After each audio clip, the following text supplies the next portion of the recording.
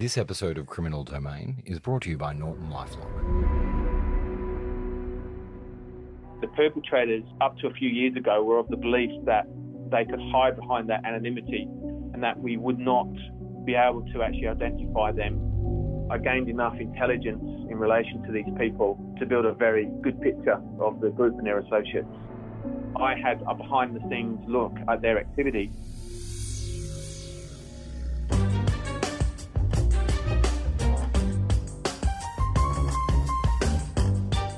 Australians are reporting cybercrimes to the government security watchdog every 10 minutes. The internet is street crime on a whole new level, where petty crims can do a lot of damage with very basic know-how. I'm Mark Pesce. I'm Claire Ed. And this is Criminal Domain, where we take you inside true stories of cybercrime that are often difficult to solve because the first point of proof to charge someone with an offence is identity, and the internet is the perfect place to mask that. You got a point there. So it takes someone who can think outside the box to find every single piece of evidence and pull it all together. With the internet, you've got to look at more than just the normal physical evidence. You've got to look at every sort of trace element and every single piece of code. That's the voice of Detective Acting Sergeant Anton Bennett from the E-Crime Squad at Victoria Police. And it's Anton's job to sift through all the evidence and connect the dots, which isn't easy, but sometimes investigators get just a little bit lucky. For example, the one I'm thinking of, a lot more things were discovered about the perpetrators. You've all seen The Matrix, where you jump down the rabbit hole and you find out more about people that you're tracking than you realise and what they're actually capable of doing. This story, and I have to remind myself that it's a true story, is one of those rabbit holes. It involves a stolen Mac and a Breaking Bad sort of family. Multiple victims. Because I'll never get my full identity back. And that's what I resent the most. And a piece of software the owners never imagined would turn an investigation on its head. The people who were doing all of these things and stealing the money and stealing the credit cards and stealing the identities, they didn't know that we were able to see exactly what they were doing. Okay, Claire, just start the story already. Yeah, okay. So it begins on a cold, dark and stormy night. Of course it does. No, like it actually does. I actually remember it quite vividly. So this is Georgina, and she and her partner David. Hi, I'm David. Are involved in running a business selling artificial plants and green walls in Melbourne, and we supply and install across the country. Okay, Georgina and David, artificial plants business in Melbourne. Yes, and late one night in October 2016, they're sitting around in their pyjamas and they get a phone call from a neighbour. And he says, you might want to come down here because you've been broken into. We didn't even bother changing into clothes. We were down in our pyjamas in the car down to the factory, and you sort of don't know what you're walking into. Are we going to walk into a complete disaster situation where everything's basically stolen or smashed or set on fire? What an awful feeling. What did they find? So when they got there was a smashed door, and they called the police and waited for them to make sure that there was no one still inside. But something else that Georgina and David were really interested in, Mark, was their CCTV, which was set up all around the entry and exit points of their business. And that was one of the first things that we were checking to see, was the CCTV recorder and unit still there, as that may be the only clue that we have to finding out who's done it and tracking down the offenders. Was it an organised crime gang, or was it... Or just one person? Right, and that's a key part of information. It was a dark tinted glass door, but you could see sort of through the rain falling, and then you could see for a few seconds just this body sort of showing up in front of the door. And whilst it was dark and you couldn't necessarily see the offender's face, it did help to sort of paint a bit of a picture of what had happened that night. Then it shows the person hunting around for something to smash the door with, and they walk back a few metres from the door and they find a rock or something like that, and they come charging back and hurl it through the glass. As soon as they entered through the door, you could see them roaming around all of probably 2 seconds. They went straight for the computer. The computer that we used to show customers who came in photos and things like that of the jobs that we'd done. They had no interest in anything else. They left other items of value still sitting on desks untouched. Then the next morning, the forensic investigators came and they took some fingerprints from the door and from a torch that was left over. So the offender who had broken in had left a torch behind. Okay, so a lone offender walks past this shop and uses their torch to see what's inside, and then he smashes a window and runs in and grabs a computer. Nothing else? That's odd. Why wouldn't you grab all of the stuff you could while you could? Well, it depends on what your intention is. So if you're a low-grade crim doing a smash and grab, you just grab anything and everything of value and take it to a pawn shop to make some really quick cash. Yeah, so in the coming days we thought, well, maybe we can do a little bit of detective work ourselves. So we went out there looking for, I guess, shops that might be selling or disposing of stolen property. And unfortunately, we couldn't find our computer, so we weren't able to sort of progress that any further. And neither could the police. It seemed like that Mac was gone until about 6 months later. But then all of a sudden, it just came back online. And it was a computer name that I didn't recognise because the person who had the Mac at the time had renamed the computer.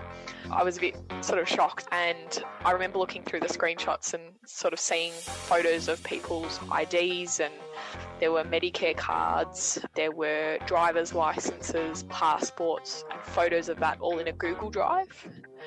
And I sort of looked at it and I said to my partner and a couple of other people in the office, can you come and have a look at this? All right, so this computer has come back online and Georgina could see this? Yes, and she could see what was on the computer. Okay, now it sounds like this computer has some sort of tracking or monitoring software on it, maybe even, dare I say it, spyware? Yes, and so this is where the game of cat and mouse begins. I'll tell you about it after the break. Criminal Domain is brought to you by Norton LifeLock.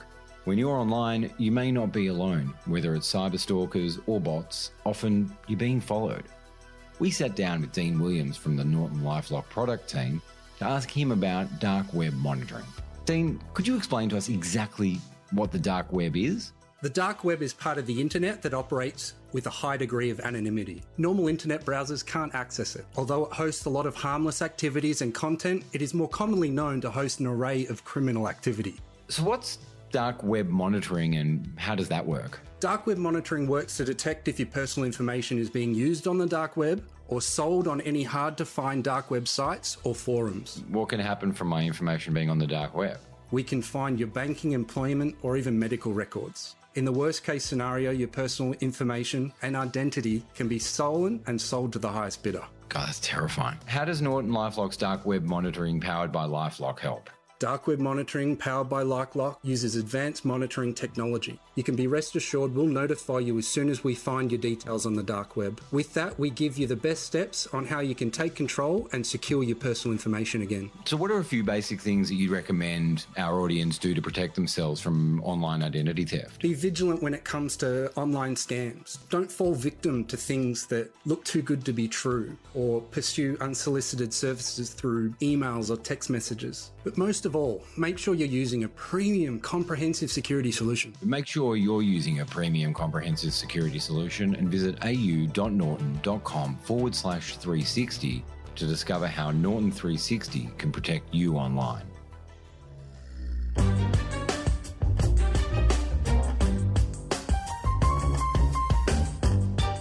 Welcome back to Criminal Domain. I'm Mark. And I'm Claire. All right, so Claire, where we left off, Georgina and David could see that their stolen Mac had come back online under a different username. That's because it had some software installed on it that the crims couldn't see. So the software that was on the computer was a software called ActiveTrack.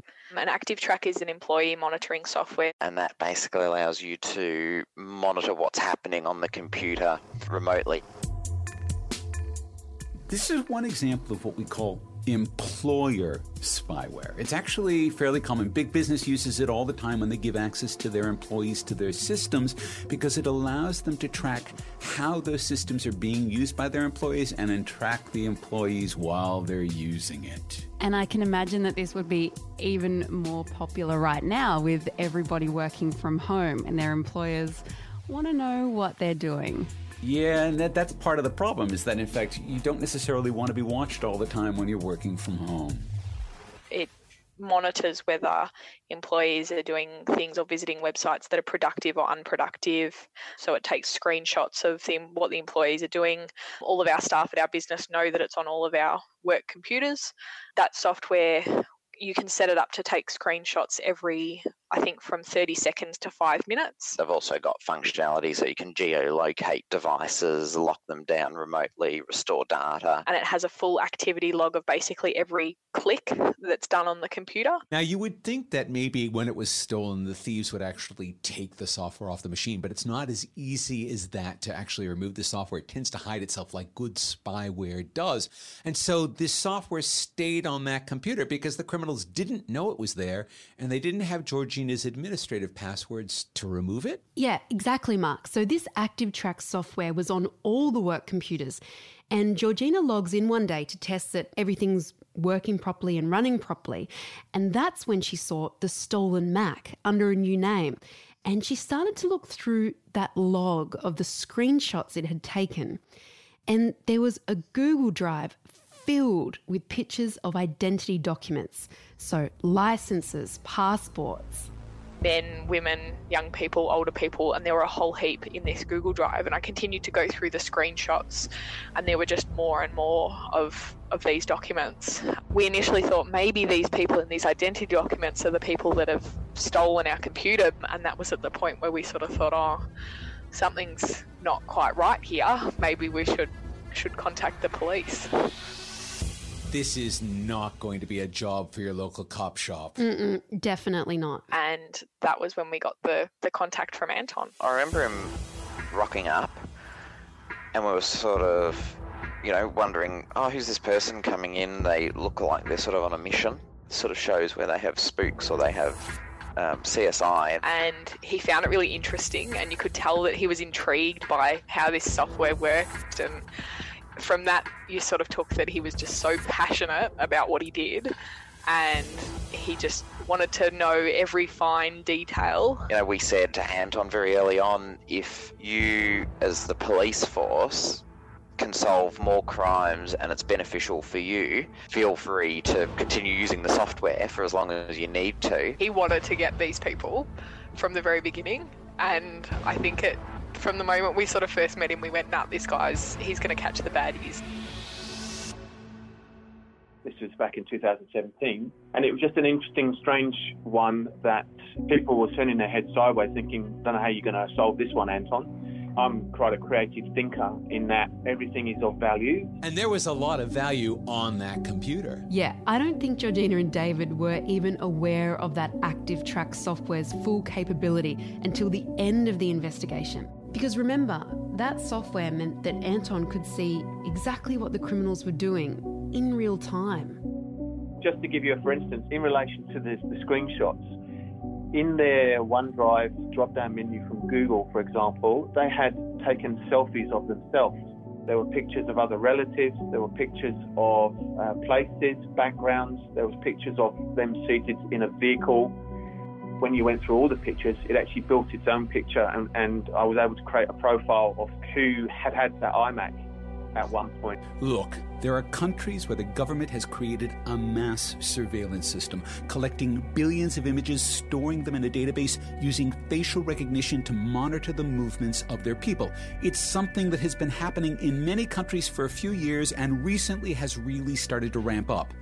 And the Victorian police, they can't do that yet. While police in Australia aren't using exactly that, they don't have this enormous database of images, they are using facial recognition technology. Victoria Police said that they had tested it. They say they didn't use it in any of their investigations, but they do use this technology called iFace, and that's for facial recognition to identify offenders in custody. I was actually really curious about what level of facial recognition technology we're actually using in Australia. So I had a chat with Dr. Katina Michael. She's a cybersecurity and privacy expert from Arizona State University. So we call the kind of society we're living in an ubervalent society. It's where ubervalence rules.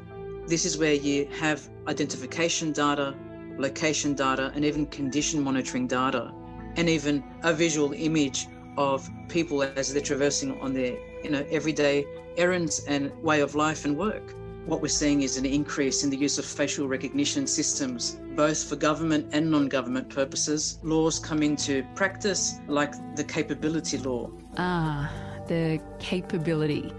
Such a creepy name. So what Dr. Michael is talking about is this law that would allow the government's national facial biometric matching capability, aka the capability, to go ahead.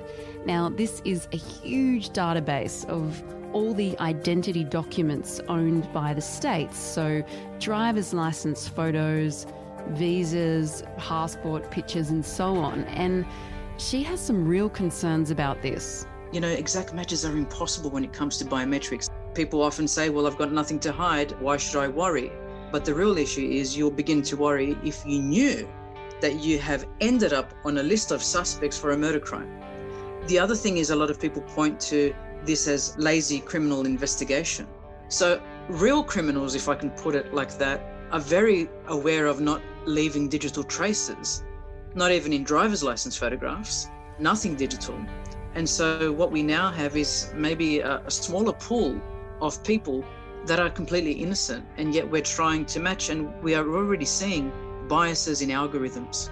And this is an issue that law enforcement have to deal with. So did Anton use facial recognition technology to track down the people and the images that were stored on that Google Drive? I did ask him that, and he said, no, because the pictures have to be a certain quality to do that type of investigation with that technology. It's quite particular. So in this particular case, I had a lot of information in those images, which included screenshots from mobile phones with internet transactions with shops. So I contacted those shops, which indicated the use of credit cards made to use to purchase some goods. And that opened up the investigation from that point, where I could then conduct searches on those individuals and family and known associates. So then I looked at all the pictures that we have in our own records and see if any of those matched any of the pictures of people in the Google Drive pictures, and in some cases it did. So is this that Breaking Bad type family that Georgina and David were talking about? Mm-hmm, yeah. I tracked it originally to a family group of offenders, 2 sons, a mother, a stepfather, 2 daughters, who were operating on a much larger scale of multiple internet scams. And these scams were built on the hundreds of stolen identity documents also saved in their Google Drive. Mark, each one of these stolen identities could be turned into hundreds of thousands of dollars in value. Man, there is plenty more to this story. And Claire, did Georgina and David ever get their Mac back? Maybe. I'll let you know in the next episode. Thanks to our sponsor, Norton LifeLock. And if you've just joined us, check out our earlier episodes. Thanks for listening.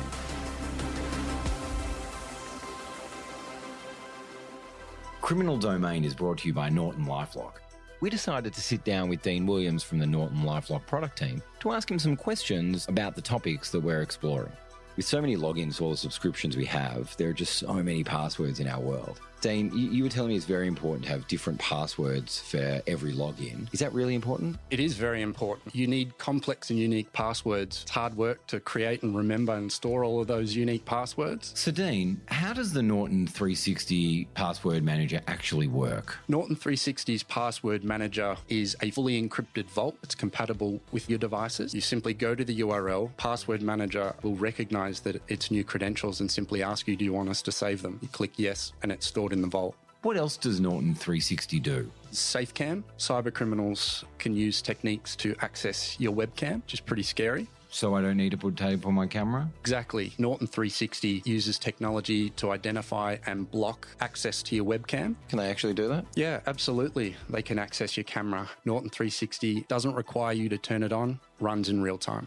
Anytime an application is accessing your webcam, a malicious access request, we block it. Now, currently that's only for PC, isn't it? Yep. Dean, thank you for your advice. So any quick tips before we go? Make sure you're using unique passwords. Don't start calling them after your favourite car or your favourite pet. But most of all, make sure you're using a premium comprehensive security solution. Make sure you're using a premium comprehensive security solution and visit au.norton.com/360 to discover how Norton 360 can protect you online.